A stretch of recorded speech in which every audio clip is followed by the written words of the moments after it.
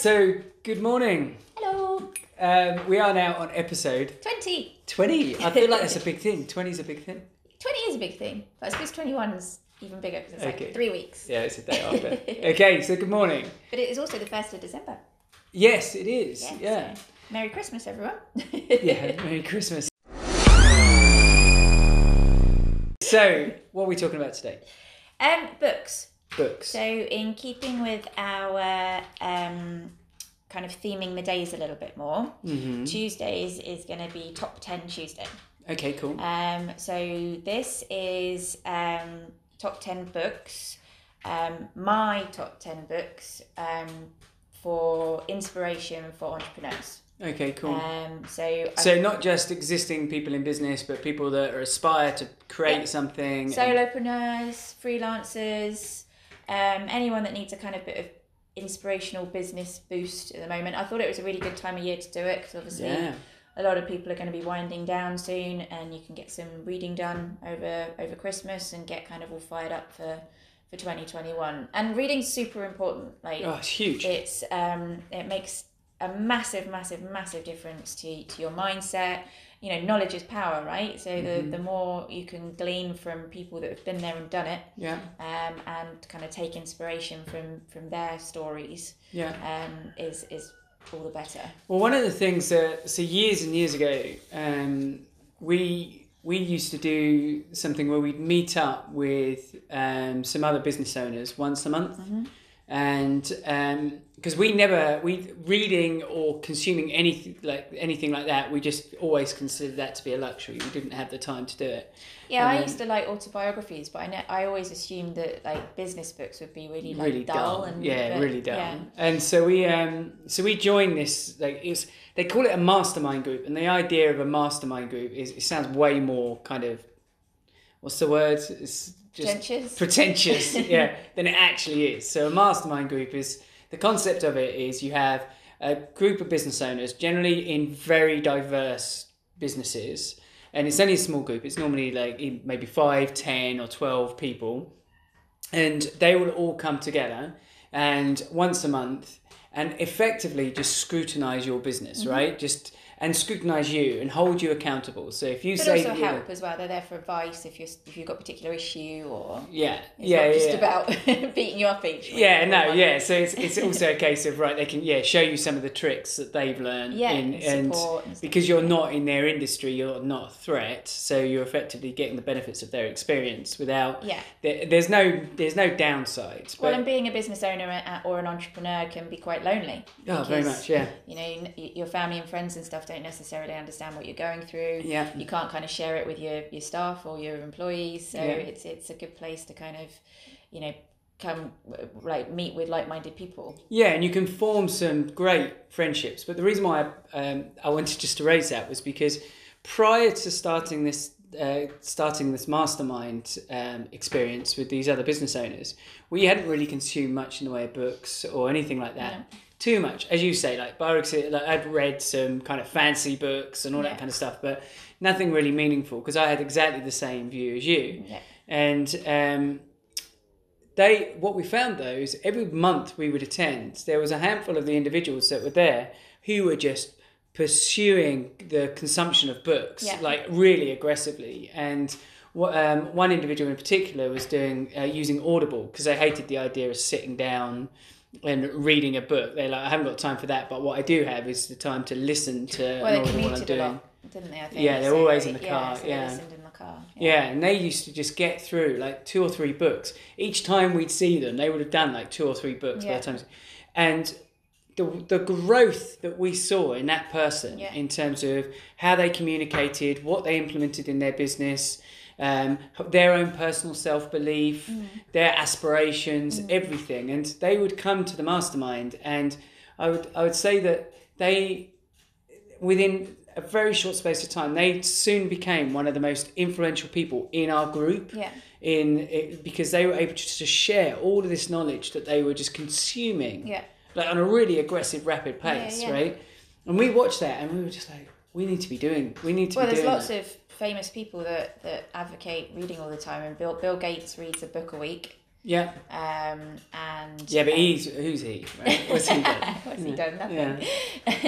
Yeah. Warren Buffett also does. I can't remember what he said, but he's consumed something like 500 titles. I don't know in what time frame, but he is a huge advocate of reading, and because, as I said earlier, knowledge is power. So the more you can consume, the more you've got in your arsenal, really, to kind of try different things, to experiment in different ways.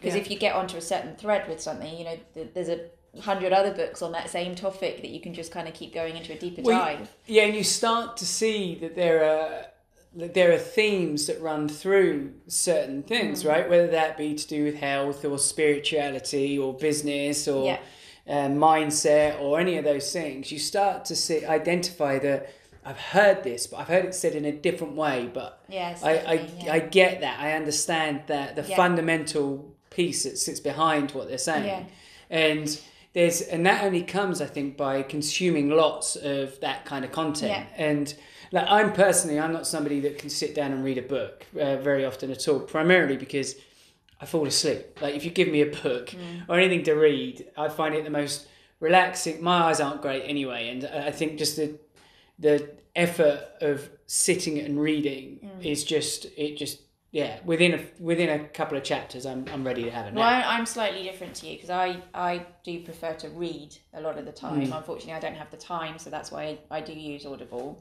But I probably use it slightly less than you. You only use Audible, really. Yeah, I use it all the time. Maybe 1 or 2 books, but I like to. Sometimes I struggle with Audible because I'm listening to something they've said and I'm kind of chewing that over and thinking about it, and they've moved on, and I'm still listening to that bit. So it's nice to be able to read sometimes and underline, or if you've got like Kindle or whatever, to highlight it on the screen. So I try and kind of do a combination of the two. Well, they reckon you should you should study books, right? Yeah. Like you shouldn't just consume. There's a couple of different approaches, right? So I will. If I'm listening to something on Audible, invariably that's when I'm doing something else. Yeah. I won't just sit on an armchair and just listen to an Audible. Yeah. So it'll be while I'm cutting the grass or I'm doing something else, right? But if there's a book that's really important to me, then I'll go find that. I'll buy the hardback of it or whatever it is, and then I'll scribble notes across that. Well, there's whole courses and like masterminds and just learning institutions around a book. I mean, Think and Grow Rich. Oh wow! Yeah. Several people have set up whole industries based on the teachings of one book. Well, a friend of ours spent a small fortune. I can't remember how much it was, but it was a lot of money. Where he got really into the Think and Grow Rich book. Yeah. And he flew out to, was it New York or? No. It was Arizona, I think. Was it? Yeah. Okay, so he flew out. So he's from the UK. He flew out specifically for this Think and Grow Rich study group. Yeah, retreat thing. Yeah, and it was headed up by quite a famous... Bob Proctor. Yeah, Bob Proctor. And have a look on him online if you've never heard of him. He's quite a famous, influential kind of mindset business guy, right? Yeah. And this guy spent a lot of money getting there just to do this study and everything else. And one of the principles in Think and Grow Rich is you should not just read that book. You should literally just take a chapter. Isn't it a chapter a month or something crazy like that? Yeah. It's like you should just completely study that chapter. And fundamentally, the principle of consuming all of this content is that you've not experienced everything, right? It's very... So we're all guilty of falling into the trap of feeling like we're fully formed, that we understand what the world is and how things are, and we can work it out ourselves.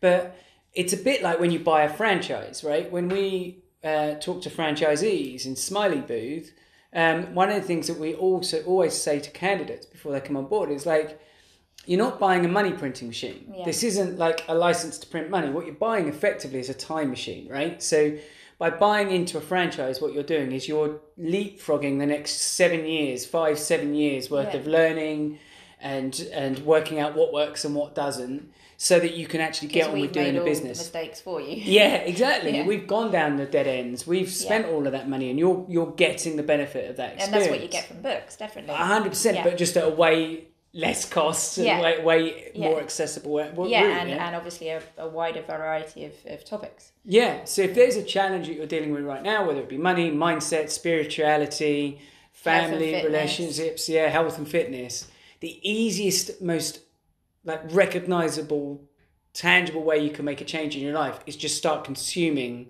books, aggressively consuming it, because it will transform your life. It will transform how you see the world. It will transform the actions you take, and ultimately the success you have in life. Right. Yeah. And the other thing is, if you are somebody that would rather kind of listen to Audible or something, there is also things like Blinkist and 4-minute books, and there's quite a few of them where they are like book summary websites. So if you haven't got the time, or I use it just to see about a book. So if I've heard about a book and I think, oh, that might be worth a go, am I going to spend my precious Audible credit on it? Yeah. Then, I will often look at something like 4-minute books or Blinkist to get a synopsis, because the reviews and stuff on Amazon or Audible or whatever are helpful, but obviously they're very kind of people's personal opinion. You'll get a 5-star review and then a 1-star review and you're like, oh. So I kind of like these synopses because they just give you a flavour of what's in the book, and then you can kind of decide. Yeah, well, some books can be a lot of padding, right? Exactly, so there can be like one core message, and then the rest is just they've got to write 15,000 words or 30,000 words or whatever it is. So some of it is just padding and repetitive as well. Some people can just repeat the same messages. But you've also got to be careful though, because one of the reasons why I don't use the kind of shortened versions, like the synopsis versions, is because there are certain books that I've Blitz Scaling is one of those, right? Mm-hmm. So I just recently looked at a book called Blitz Scaling and went through that, and there were subjects and topics that he took me down in that book that had I seen a synopsis I would never have gone down, but there were learnings in that I could that resonated with me, that gave me ideas. And that's the other thing, books and the consumption of them just they get your imagination firing. You can start seeing, like, you get these moments of inspiration where you're like, I could use that in the business. I could change this part of my life. And you have to have that as a regular practice in your life every week. It's like, what are you going to do? It's like, there's some key things that you should do in your life every week, right? 1, you've got to maintain your health. 2, don't eat or drink too many bad things in that day, right? Don't be mean to a bunch of people, right? Make some money if you can during that. And the other is improve yourself in some way, shape or form, whether that's your knowledge or your mindset, and books feed into that really nicely. Yeah. And there's a direct correlation between all of those things as well. Yeah. If you're working on your self-development, then the other things should come quite naturally in lots of ways. Well, I think a lot of people function on the lessons they learned as a kid or a young adult, right? Mm-hmm. And they've been given this kind of lens of the world and the framework of the world at a very early age. Yeah. And they're still functioning from that same paradigm in their 30s, 40s, 50s and everything else, right? Because they've never adopted a new paradigm. Yeah. It's just, okay, this is how I've been taught the world is, so that's all it is. Yeah. And what books do is they challenge that back. So you're 10 then. Let's get on with books. Yes. So I haven't, full disclosure, I am not sponsored for any of these books to mention these books. And 2, I haven't read all these books. There's a couple on this list that I want to read. These are your wish list as well as your existing? Yes, they're books that I've done some research on, and they're sat on my wish list on Audible. I just haven't got round to listening to them yet. So the first one is one of those. So number 10, we'll be going 10 to 1, is Grit.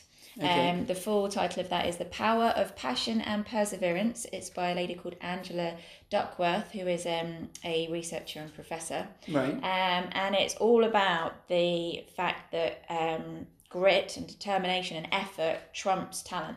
Right, okay.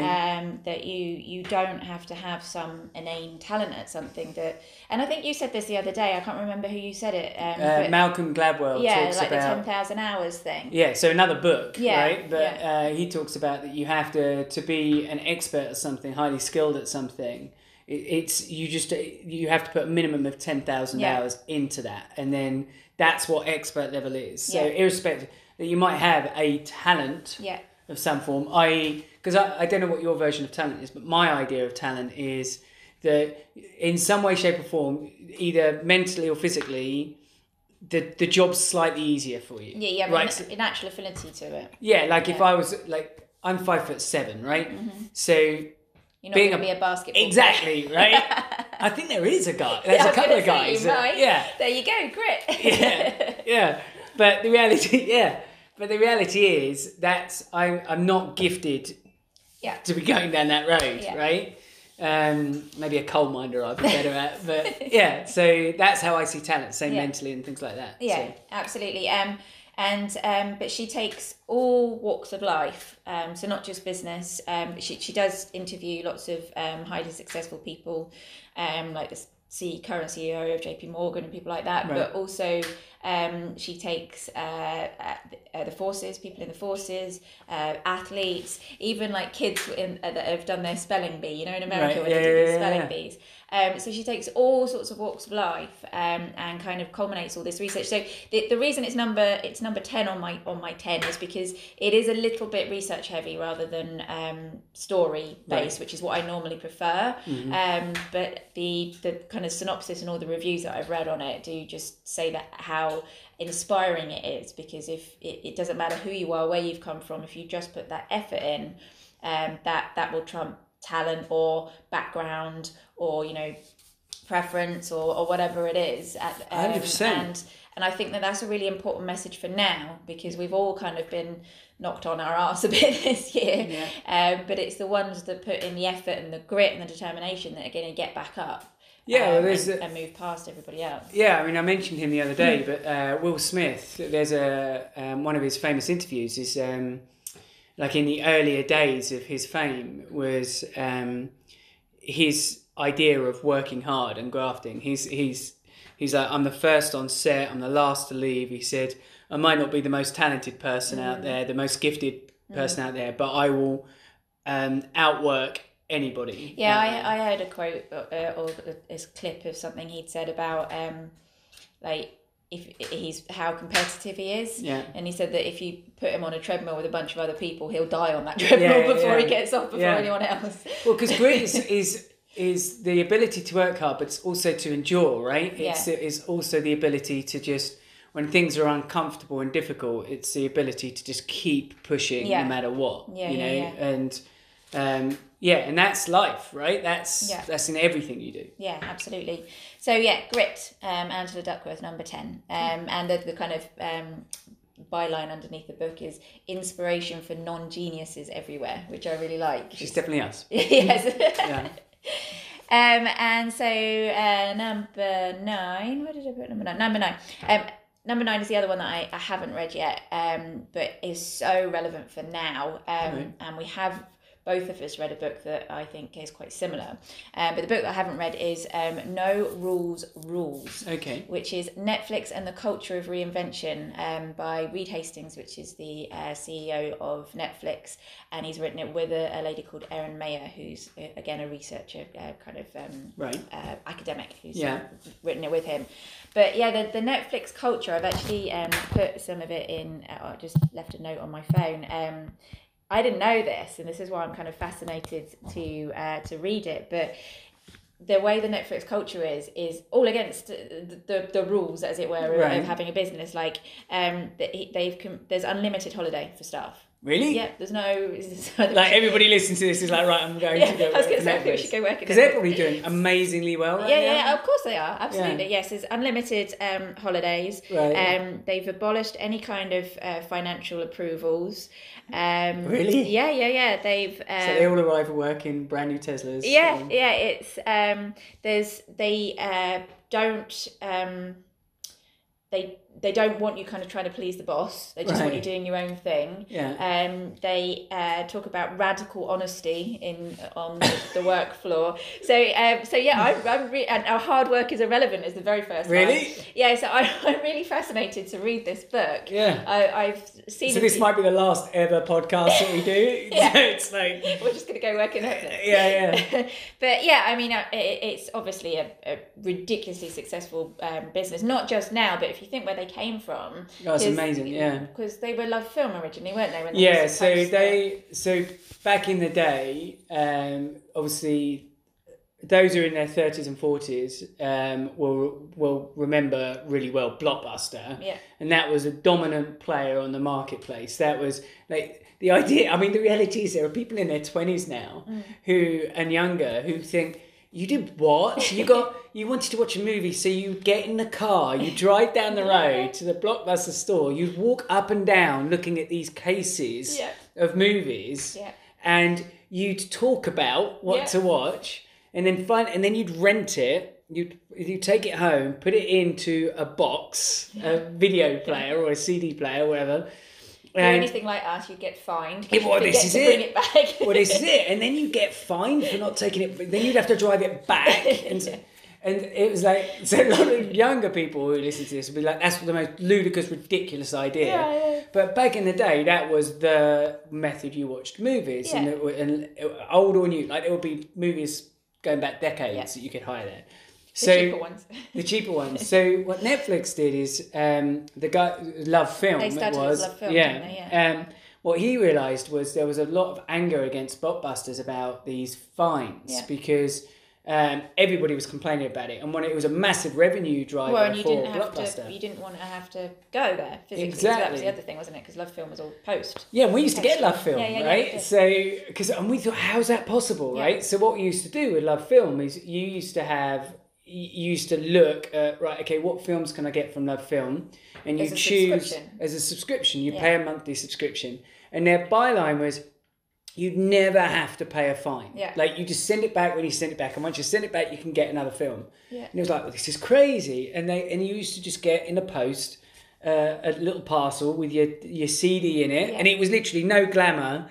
There was no like flashy parcels. It was literally opened it up and it was a little plastic envelope, see-through envelope with a CD inside, DVD inside, with the print of the film. Yeah. There was no like glamorous casing, nothing flash about it at all. And the moment you sent it back, you can then get another one.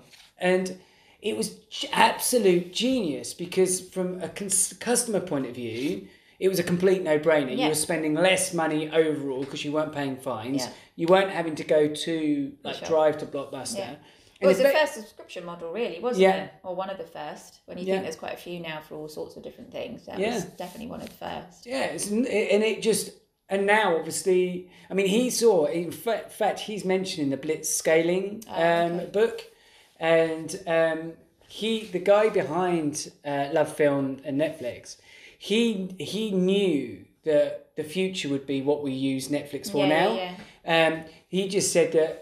That's where this business is going. But he was so early in the curve that he was just playing a waiting game. So everything that he was doing was building to be ready for how we now consume Netflix. I didn't know that. But he had that vision years ago. Yeah, no, I'm really excited to read that one. That's next on my list.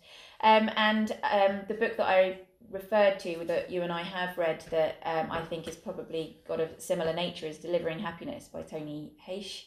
Oh, the guy from Zappos. Zappos, because obviously he took a very basic idea, which was people trying, again, having to go to the shop to try on your shoes. Yeah. And he did a mail order shoe subscription, or I don't know, no, it's not a subscription, is it? It's just mail order shoes. Yeah, so he'd made his money somewhere else. I can't remember what it was in, but he'd made a load of money, and he went into investing, and he met, it was Zappos, the shoe retail idea was basically a couple of guys, I think, that they were pitching the idea for investment, and he kind of came along and saw it. I might be misremembering this, it's a few years ago since I read the book, but great book. And he saw it, and he was like, this is a really interesting idea. And he was like, how big's, because this is one of my big takeaways from that, was how big is the market opportunity? Yeah. And I can't remember what it was, but it was like, say it was 4 billion, right, was in shoe retail, right? He was like, all we have to do is get a tiny percentage of that market space, and we got a really profitable model. Yeah. And but again, it's massively breaking the rules, because it's just something I would never think would be possible via mail order, because you have to try them on. Yeah, so exactly. you're just like, how would that ever work? Well, they had a philosophy of a bit like the Love Film model, where it was just take all the pain from the customer out, and like just order the shoes. If you don't like them or they don't fit or whatever, just send them back. Well, that's why it's called Delivering Happiness, because they really, really empowered their staff. To make the customer really happy for whatever it took. And I remember one example in the book where I think somebody calls up for like just a prank call for a pizza delivery. And the person that answers the phone at Zappos organises it for them. Organises the whole pizza. Gets them a whole pizza. Yeah, because the culture behind the whole company was always do whatever it takes to make the customer happy. The customer. It's not about financial or anything like that. It's like that customer needs to be walking away going, they're amazing. Which Disney do as well, don't they? That's something that they teach at Disney. But that's a good example, actually. That Delivering Happiness book is a really good example of how you can consume books and get completely different takeaways from why you might initially be picking them up, right? Because I personally am not interested in shoes. No, I'm not. No. And I wasn't really, and a lot of people pick up that book because they think, because he was somebody who was like a world leader on building an amazing culture in his company, and he was recognised for that. And and we only had a tiny little business, the idea of cultural management and all this kind of stuff, that wasn't the reason, but. So when you're in this process of consuming books all the time, you don't have to think too hard about why you're picking up a book. It's just like, okay, that sounds vaguely interesting, I'll try that one. And one of the big takeaways from that book for me was this concept of fishing in a really big pond. Like that analogy that he uses about, I only need to have a very tiny percentage of this market space to make a lot of money for us to be able to do really well. And at the time we were looking at different strategies, and we were looking in very small ponds. And it was like we'd have to be the dominant people in that market space to make not even a lot of money, just a little bit of money. And that was way harder than being a tiny player in a big marketplace. And that's the thing, isn't it? Well, sometimes being the big player is easy, but you've got nowhere else to go. You hit the ceiling and there's nothing more you can really do. So there's a lot more opportunity in the latter, being a smaller player. So that's a great suggestion. Number 8 is The 5 Second Rule by Mel Robbins. No relation of Tony Robbins. And although she does sit in the mindset, motivational space. Even more reason why no relation.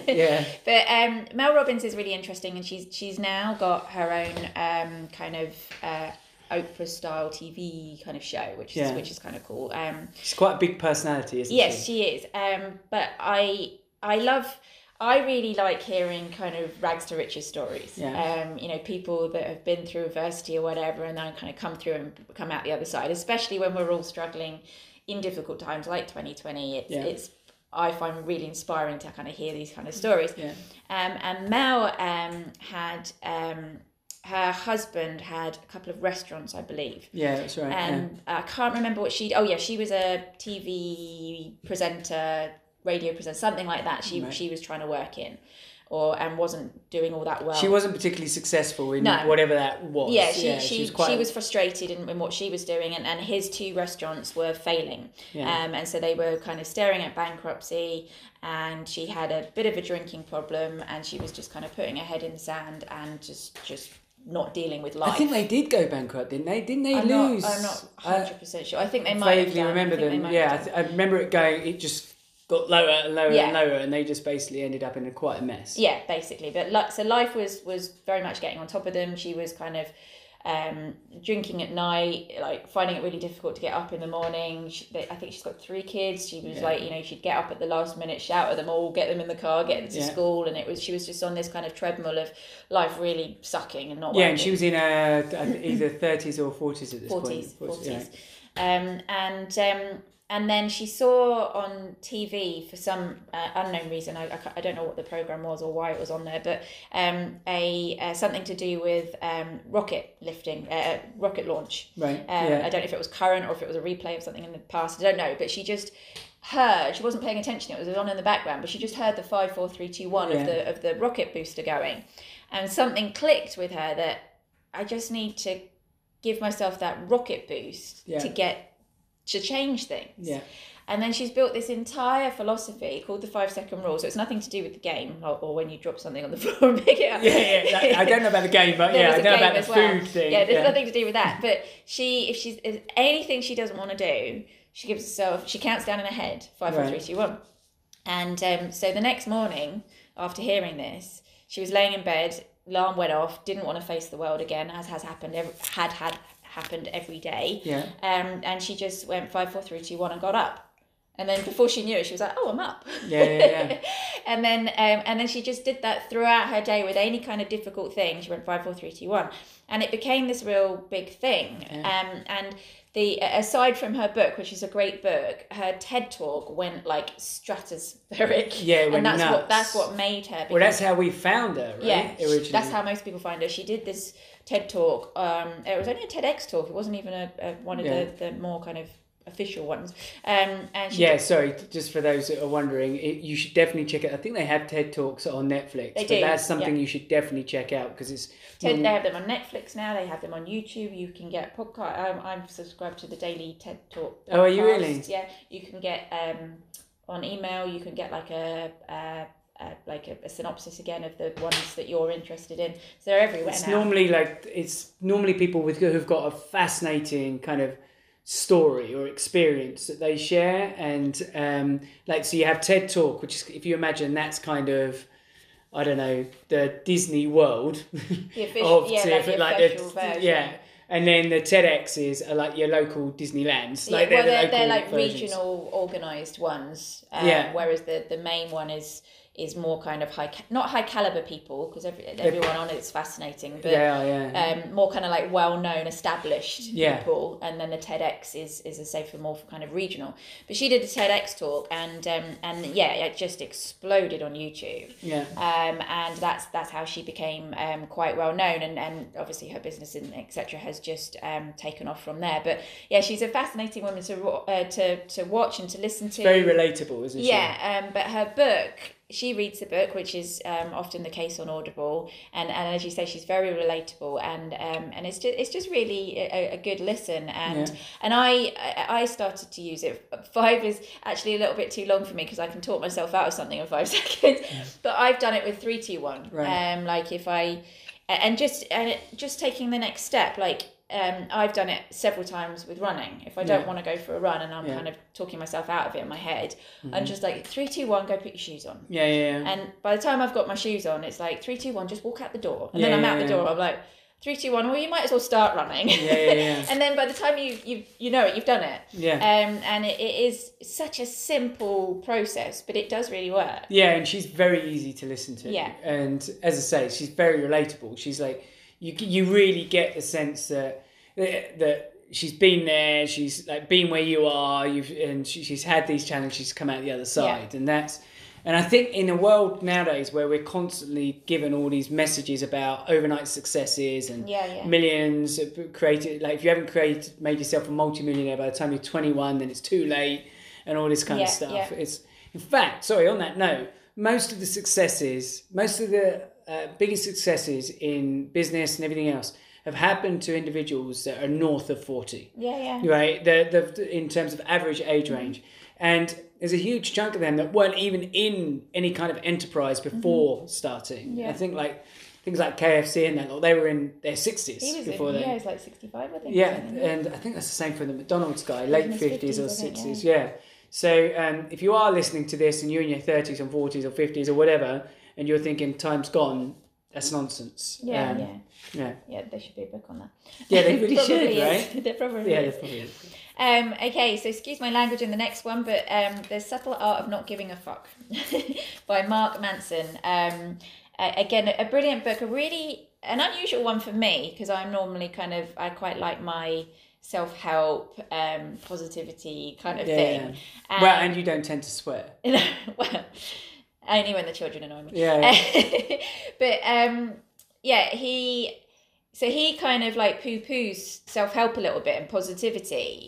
He kind of rains on that parade a little bit, but it's really interesting, like the psychology within the book, because he kind of tricks you a little bit. He's blinding you by this kind of profanity and just being a bit vulgar, but because how many times does he use the F word? Quite a lot. Yeah.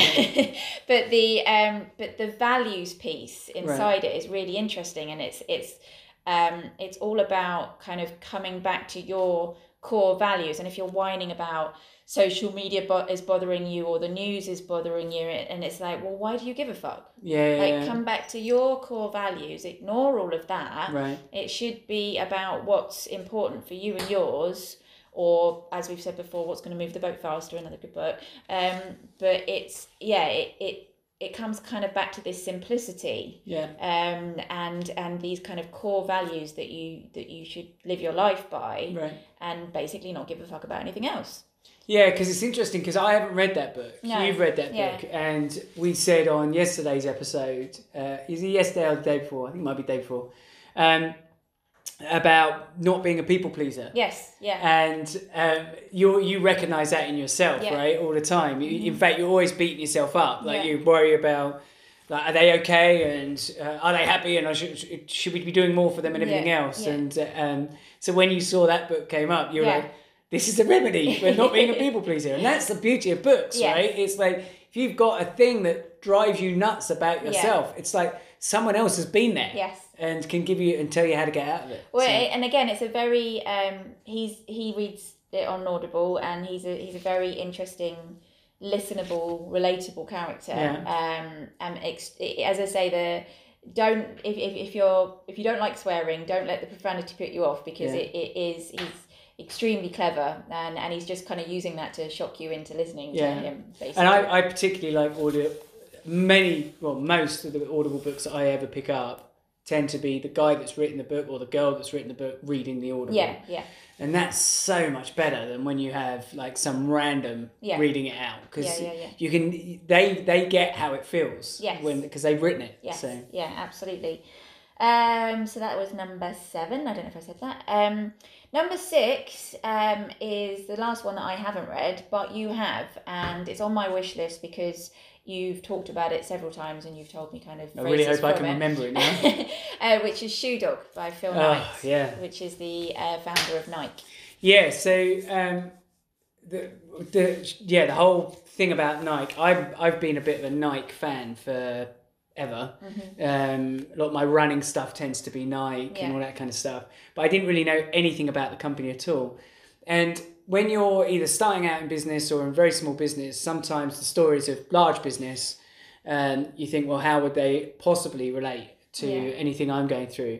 But that book, Shoe Dog, is awesome because it talks about, he goes into the detail of where they started, where the idea came from, and how and the problems they had from like beginning to end, like where he ends up.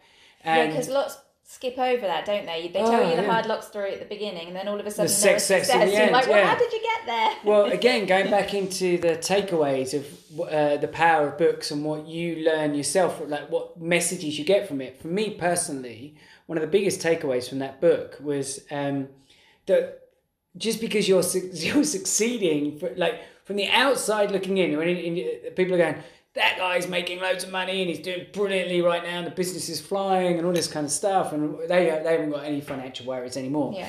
And it's like, the thing that book taught me was the problems don't go away. Like with scale, and as your business grows and the money goes with it, so does the size of the problems. And he talks in the beginning about how his certain issues and how they had to find money to be able to get something across the line, and how really hard and stressful that was, and the risk associated with it. And you, as a small business owner, like myself, I was listening to it thinking, I can relate to that. That sounds really stressful.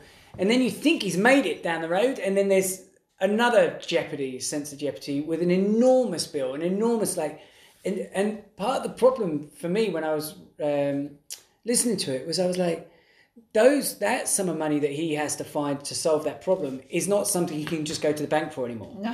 He can't. Nobody's going to go, oh, it's all right, here's a check, I'll sort you out. And so the problem's not only a bigger problem because of the size of money, but the number of solutions available to solve that problem are now far, far smaller because the sums of. And it was a real realization for me. I was like, oh, there's no easy. No. Like it never gets easier or anything like that. That in fact your tenacity and resilience has to keep growing with you. I can't remember who says that. Someone says it never gets easier, you get better. Yes. Yeah. Yeah. I don't know who and then is. there's another saying like that, which is it's something along the lines of don't wish times were easier, don't wish for less problems, wish for better solutions. Or yeah, we're just going to keep taking that phrase and just keep chucking our own mess at it. And we said it. Yeah. It's our phrase. Kate and Lee's. Yeah. But yeah, it's great. Shoe Dog, I highly recommend it just in terms of how inspiring. Like when you think in certain cases he'd made it in a lot of people's eyes at certain points, but he kept just putting everything on the line because he knew that the company needed to evolve and grow. Well, that's what people have to do. I mean, I read the first Jeff Bezos autobiography. He's just done another one recently. I should get on my list. That photo of him that was taken by his wife of him sat behind the desk with the Amazon written on the wall. Yeah. It's amazing. Yeah, he. I think it's like 7 or 8 years before they're anywhere near break even, and he just keeps pushing, and his team constantly are just like, why? What? When's enough? But obviously, I mean, look at it now. Yeah. It's insane. Yeah. So I think he's the richest man on the planet. Yeah, he is. He is. What was that? That was number. That was 6. 6. Number 5. I haven't written these in order. That's why I'm like, huh? It's very slick. Nothing I do is in order. It's just, my brain fires off. The Obstacle is the Way, Ryan Holiday. Yes. We've talked about that on another podcast. The reason it's on my list is because I think it's an exceptional. It's only number 5. It's an exceptional book for this year. You know, if 2020 has kind of battered you around the head a bit, trying to find kind of reasons for what you've gone through or are going through is really important, and The Obstacle is the Way is a really good way of looking at it. You know, that thing that's kind of thrown you off course is there for a reason, and you know what way round are you going to go? What new direction are you going to take? Well, it's also it's not just the reasons thing. It's like so the Obstacle Way is written, but it's basically taking statements or stories written by, or the diaries of even the what they call the Stoics. So Marcus Aurelius and people like that. So Greek philosophers and emperors, Roman emperors, and things like that. They would keep these journals effectively on the musings of life. And what is the meaning of life? And of course, back then, lives were really tough, right? There's like losing children or like starving to death and all these kind of things, war, poverty, and all these kind of things. That was a real daily grind, right? That was something that was going to be hitting them. And so there's certain individuals, the Stoics, there's their kind of reference, who just literally just used to just think about life, think about, well, how is that? And they think about it in terms of how it's formed their character. Yeah. Like the challenges, like what challenges have hit them, and then, okay, well, how have I grown as a person because of that? And how should I respond to this? But it's rooted in that, but there's also a lot of modern day stories in there as well. It's not all based on kind of, because that could be seen as unrelatable, but there's you're right. There's lots of modern day stories relating to what it does is it brings forward the idea that Stoicism is something that we all have. Yes, we just lost a little bit. Yeah, we just don't identify it because a lot of the time it's not something that's introduced to us in our education unless you are going to some form of philosophy studies or anything like that. Yeah. But it was massively important for us when we got introduced to that book. I think a friend of ours recommended it to us because at the time we got recommended it, we were going through a really tough time. And we were finding that there were challenges ahead of us, and we were just like, they seem insurmountable. Yeah. And a friend of ours said, you should read The Obstacle is the Way. And the whole principle is, there is an obstacle, but you need to get over it. Yes. You need to learn to find the fortitude to get through that. We both reread it at the beginning of this, or earlier in this year when everything went a bit wrong. We both picked that. It was one of the fundamental things that helped us like navigate this year, keep our relationship completely normal and with what we would normally be. And it's really important. It's just about finding your inner strength, isn't it? Yeah, and Ryan Holiday, is it Holiday? Ryan Holiday narrates the book, and he does it brilliantly, and he's got a great Instagram account as well. Oh, has he? Really good. He's just completely in the Stoicism way. Tim Ferriss, by the way, is somebody who also is a big proponent for Stoicism. So if you've ever read any of his books... He's on my list. Okay, we'll come to that in a minute. We'll come to that one. Yeah. Okay, so number 4... number 4 is the 3-for-1, because number 4 is actually the Russell Brunson Secret series. Who Kate is a bit of a fan of at the moment, yeah. So his first book was .com Secrets, and then Expert Secrets and Traffic Secrets. And I haven't read the middle one. I haven't read Expert Secrets, but I have read .com Secrets. I've physically got the book for that one. And I've just finished listening to Traffic Secrets. Which I've just picked up. You've dipped in and out. And that's the beauty of his books, is that you don't need to actually read from beginning to end. You can literally dip into chapters, because especially with Traffic Secrets, because they are self-contained about one particular marketing topic. Right.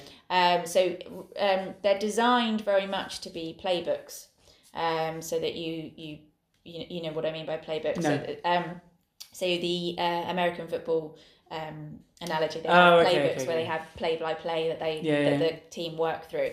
And so these are designed to be like that. So if you need a particular, I really need to know what I'm doing with my Instagram business, or Instagram account, how am I going to improve that? Go look at the Instagram chapter. Do you see what I mean? That's what I like about them, because you can refer back to them when you need to.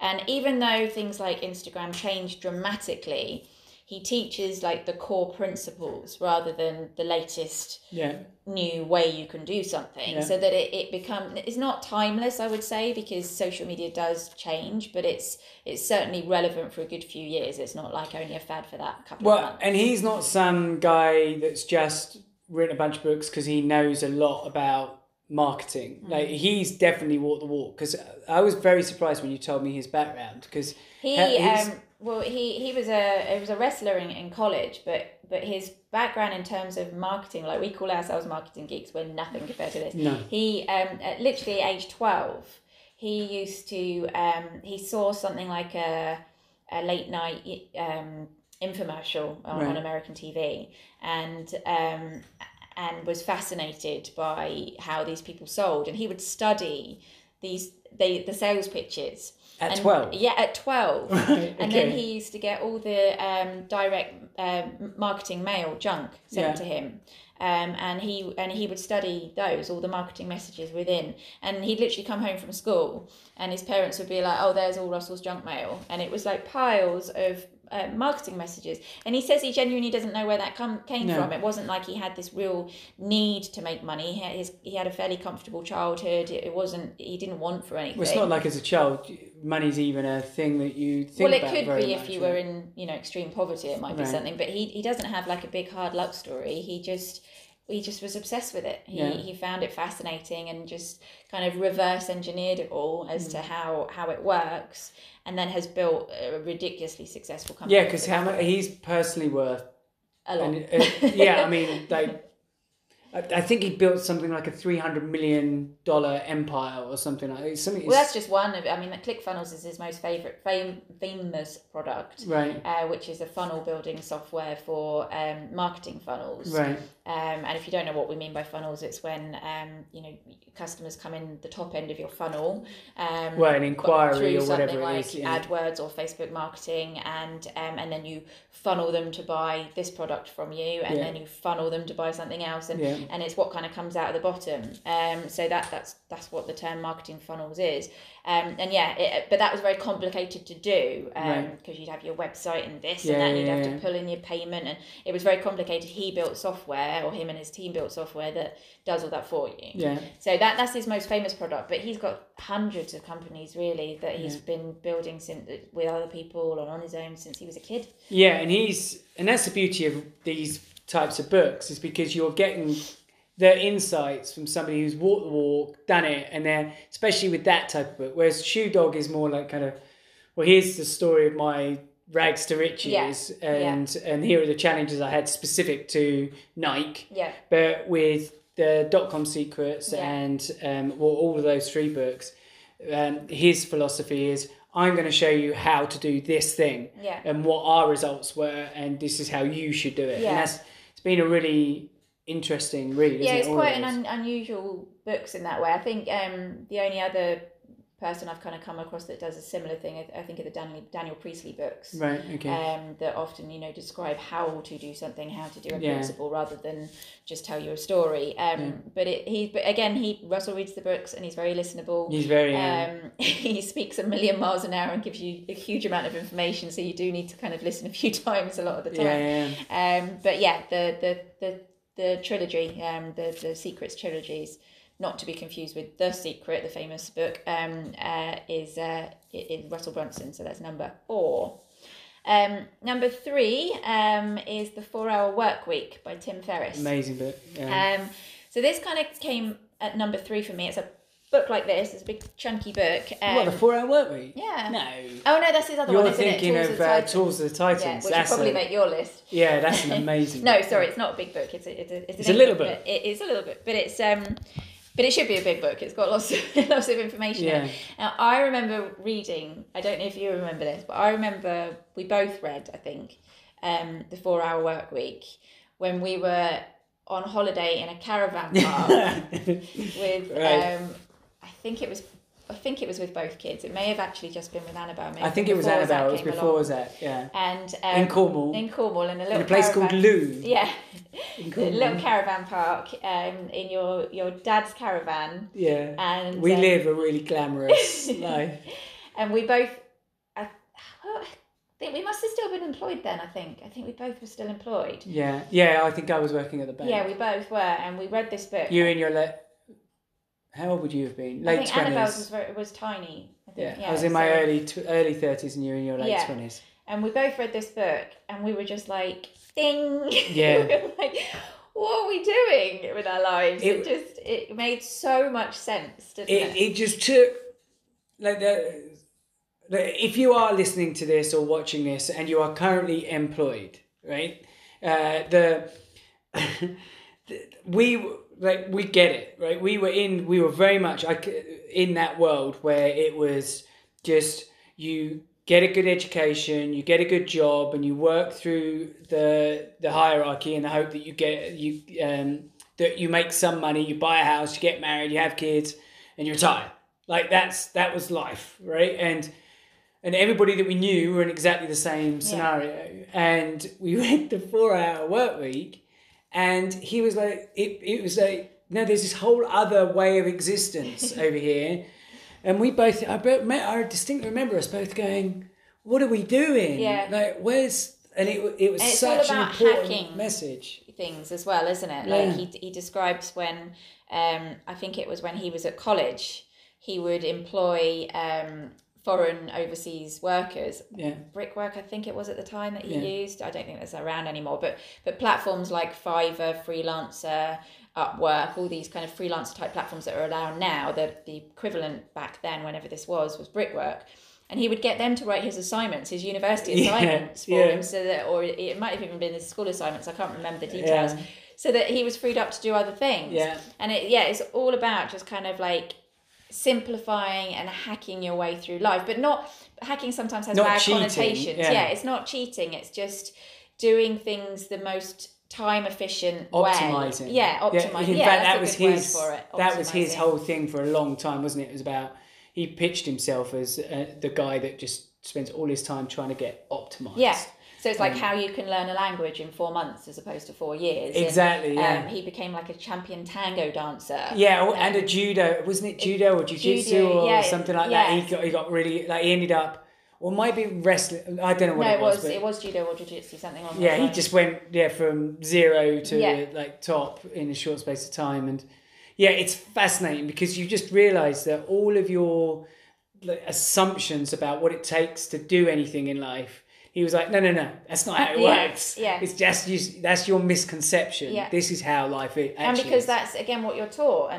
we mentioned it on another podcast, but Sarah Blakely of Spanx says if you don't know how to do something, it's a blessing because you won't go down this like predetermined, you have to do this, you have to do that. And again, like we were saying about the Netflix guys, if you do things a different way, it often works out for the best. Don't be afraid of doing things a different way. Yeah, he's amazing, and like he's got a great podcast as well. I think it's the Tim Ferriss show. Tim Ferriss show, and it's all the same type of philosophy. And he has a lot of good guests on there as well. Yeah, and I think it's really important to have your assumptions about life just shaken up. And we both had that with that book, didn't we? That was, I would go as far as to say that if we both hadn't read that book, we would not be here now. Absolutely. Well, that's why it was. Created a business. I mean, we haven't read it for a long time, but that's why it was number 3 on our list, was because it had a big impact on us. Huge. So talking of impact, number 2, haven't actually read,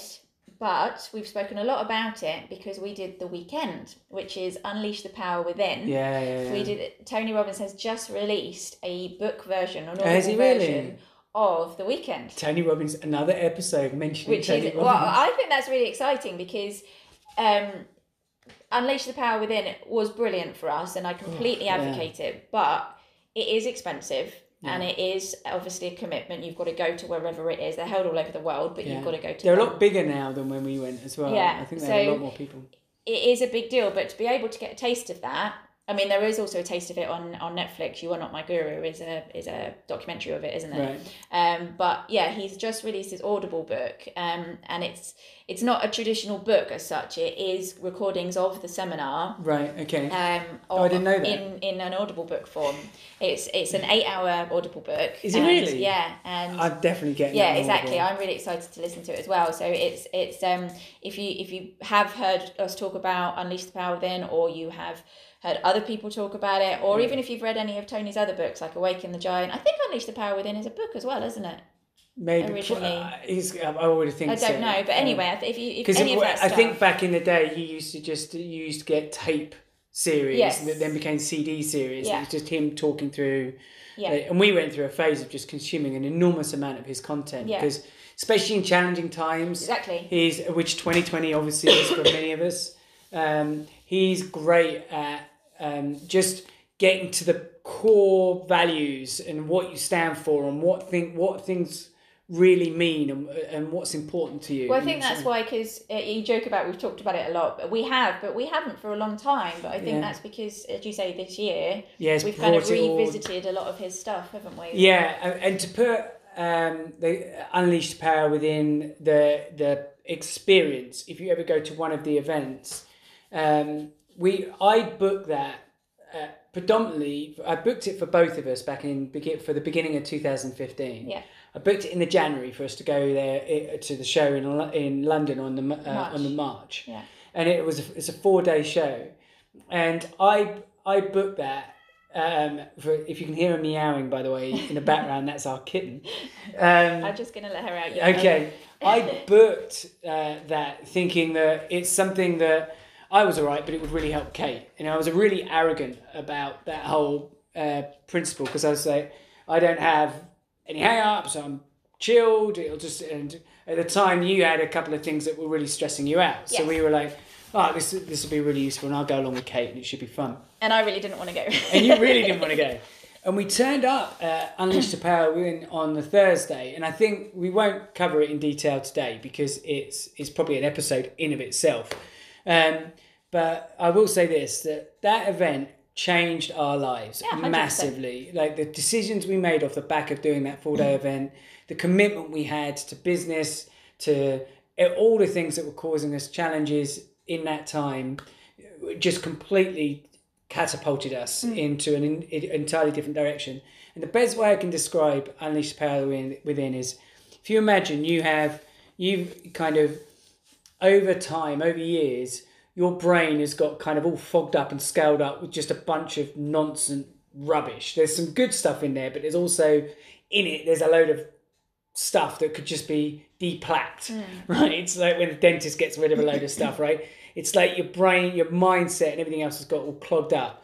What that 4-day event did for us was it took your brain, gave it a good old clean, got rid of all the nonsense, all the junk crap messages that you give yourself and all this kind of stuff. And then there you go, you're off again. And that's how you generally feel. Well, that's why people do it more than once, don't they? Yeah, we met some people that did that, right? Some of the people that we talked to there, you know, they say to you, "Oh, how many times have you done this?" And you're like, really? What? Did it not work and you're fixed? Yeah, exactly. But they do. They go back every 3 or 4 years to have their clean. And it's like, when you think about it, it's such an obvious thing that you should do, because you do it in with food and that. Like if you eat too much junk, it's like, oh, I really need to do a detox. Just avoid that and let my body sort itself out, and then, but you never do it with your brain. And that's what Youppi did for us. I'm definitely getting that. I didn't know he'd released the book. I only learned a few days ago that he had, but it's for me it was more. It was what you're saying, but again, for me it was more. When I left there was some decisions I'd been wrestling with. Well, not even decisions, but I remember you writing them down during the weekend. Things that I knew were wrong and had been wrong for years. That I had just accepted and squashed down and been like, oh well, that's the way life is, kind of thing. Well, we both felt imprisoned by it. Like there was no choice. Exactly. But that weekend not made me decide, because I knew that, but it's like there was no choice anymore. I had to do the difficult thing. I couldn't go back. It was like I'd gone through a door, and I couldn't go back anymore. The jail cell had been opened. It's like, well, now you're an idiot. You've got to walk out. There's no way you can go back to the life that you had. Like now your eyes have been opened, kind of thing. Well, it's a bit like when you learn something about something or somebody that you never knew before, that puts them in an entirely different context. That means that they're forever, it or they are forever changed in your eyes. Exactly. That's what those 4 days did. It's incredibly powerful. So in book form, Unleash or in Audible book form. I'm assuming it's only in Audible because it's the clips from the seminar, so I don't think you can read this one. But on Audible, Unleash the Power Within by Tony Robbins. And then number 1, drum roll, is actually probably something that's not hugely heard of in. Like a lot of these, some people are probably nodding. I'm curious as to what you've chosen for number 1. A lot of people are probably nodding along with some of these because they're quite popular people, and Tim Ferriss and that is very well known, that kind of thing. And Tony Robbins obviously is. Exactly, But this one is maybe not quite so known especially if you don't have a business. But this is my ultimate favourite, which is the E-Myth.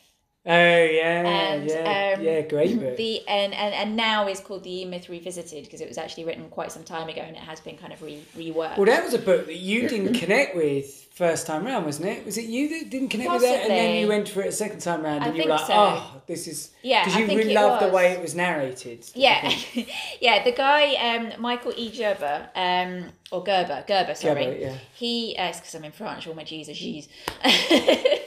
I think he reads it. I'm assuming it is him that reads it. But whoever does read it is like having your granddad sat next to you, giving you loads of life advice. It's really comforting, but at the same time, it's like, you got to be doing it this way. And you're like, okay, granddad. Okay. But I loved it for that. And I've got to read one quote from it, because this is... I remember I was sat in our bedroom, in our, I don't know, 4 or 5 houses ago, and Annabelle, I think I was on maternity leave. I think she was a baby. So obviously I was still employed, and we were building Smiley Booth at the time. And no, it was beyond that. Sorry, it was when Zach was little, and we were absolutely up to our eyes in work. I remember now. So that was when it was introduced to us, because I think a friend of ours said. We were so far at the front of our business. Yeah, that's exactly it. We were in the business. We were doing everything, especially me, because not as in you weren't working, but I mean as in I'm a control freak and try and do all the things. Well, and we were so tired. Yeah, exactly. I remember being really tired. And this friend that introduced us, he's all about systems. But he doesn't hold his punches at all, and he was like, "You guys are idiots. Yeah, like, you guys should just be. We're too tired to create a system. We'll just keep going. We'll be fine. We'll get through it." And he was just like, and of course he was being really blunt with us. He was like, "Why don't you just do that, guys? Stop being an idiot. Do this." And it was so insulting, because it was like, "Don't you see we're tired?" And anyway, the E-Myth, it's basically talking, and it's partly where our franchising came from as well. Very much so. Yeah. Because it talks about systemizing your business, imagining you're something like McDonald's. Yeah. McDonald's would not work if all the McDonald's weren't doing exactly the same thing. Yeah. Everything is systemized to the minute detail, and that's how it works. And people don't think that you can systemize just a small current business. They think, well, why bother? And it most of the story is about this woman, I can't remember her name, and she's a baker, and she opens up a bakery, or like a cake bakery shop, like a patisserie.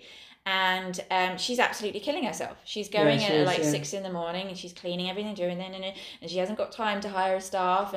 And this and the whole. I'm assuming it's a true story. I don't know if it's fictional or true, but he walks her through every step of systemizing her business. Well, and her arguments in it were the same things that we were saying. Yeah, I'm too tired to do that.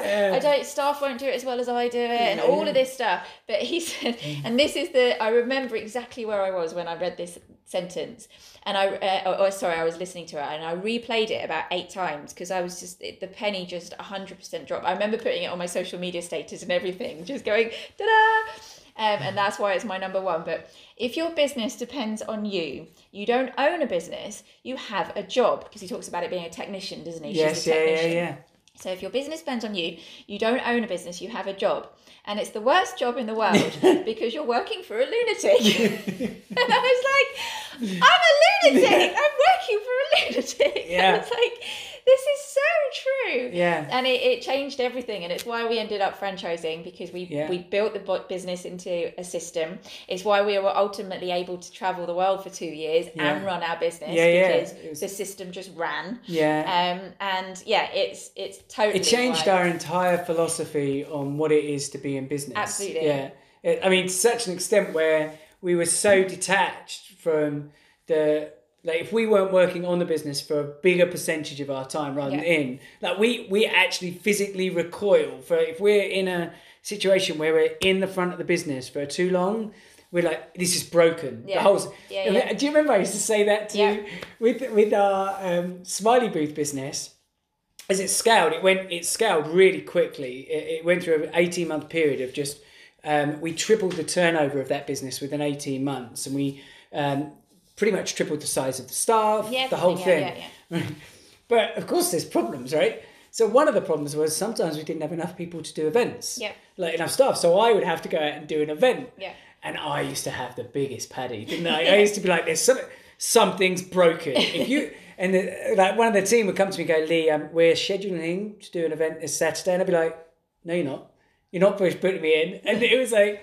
And they used to go to you, didn't they? He's refusing to do it. And then you'd have to talk to me. And I was like, where's the break? Where's the break in the business? Because if you're asking me or you to be at the very front again, it means that we've not planned properly. We've not built the business properly.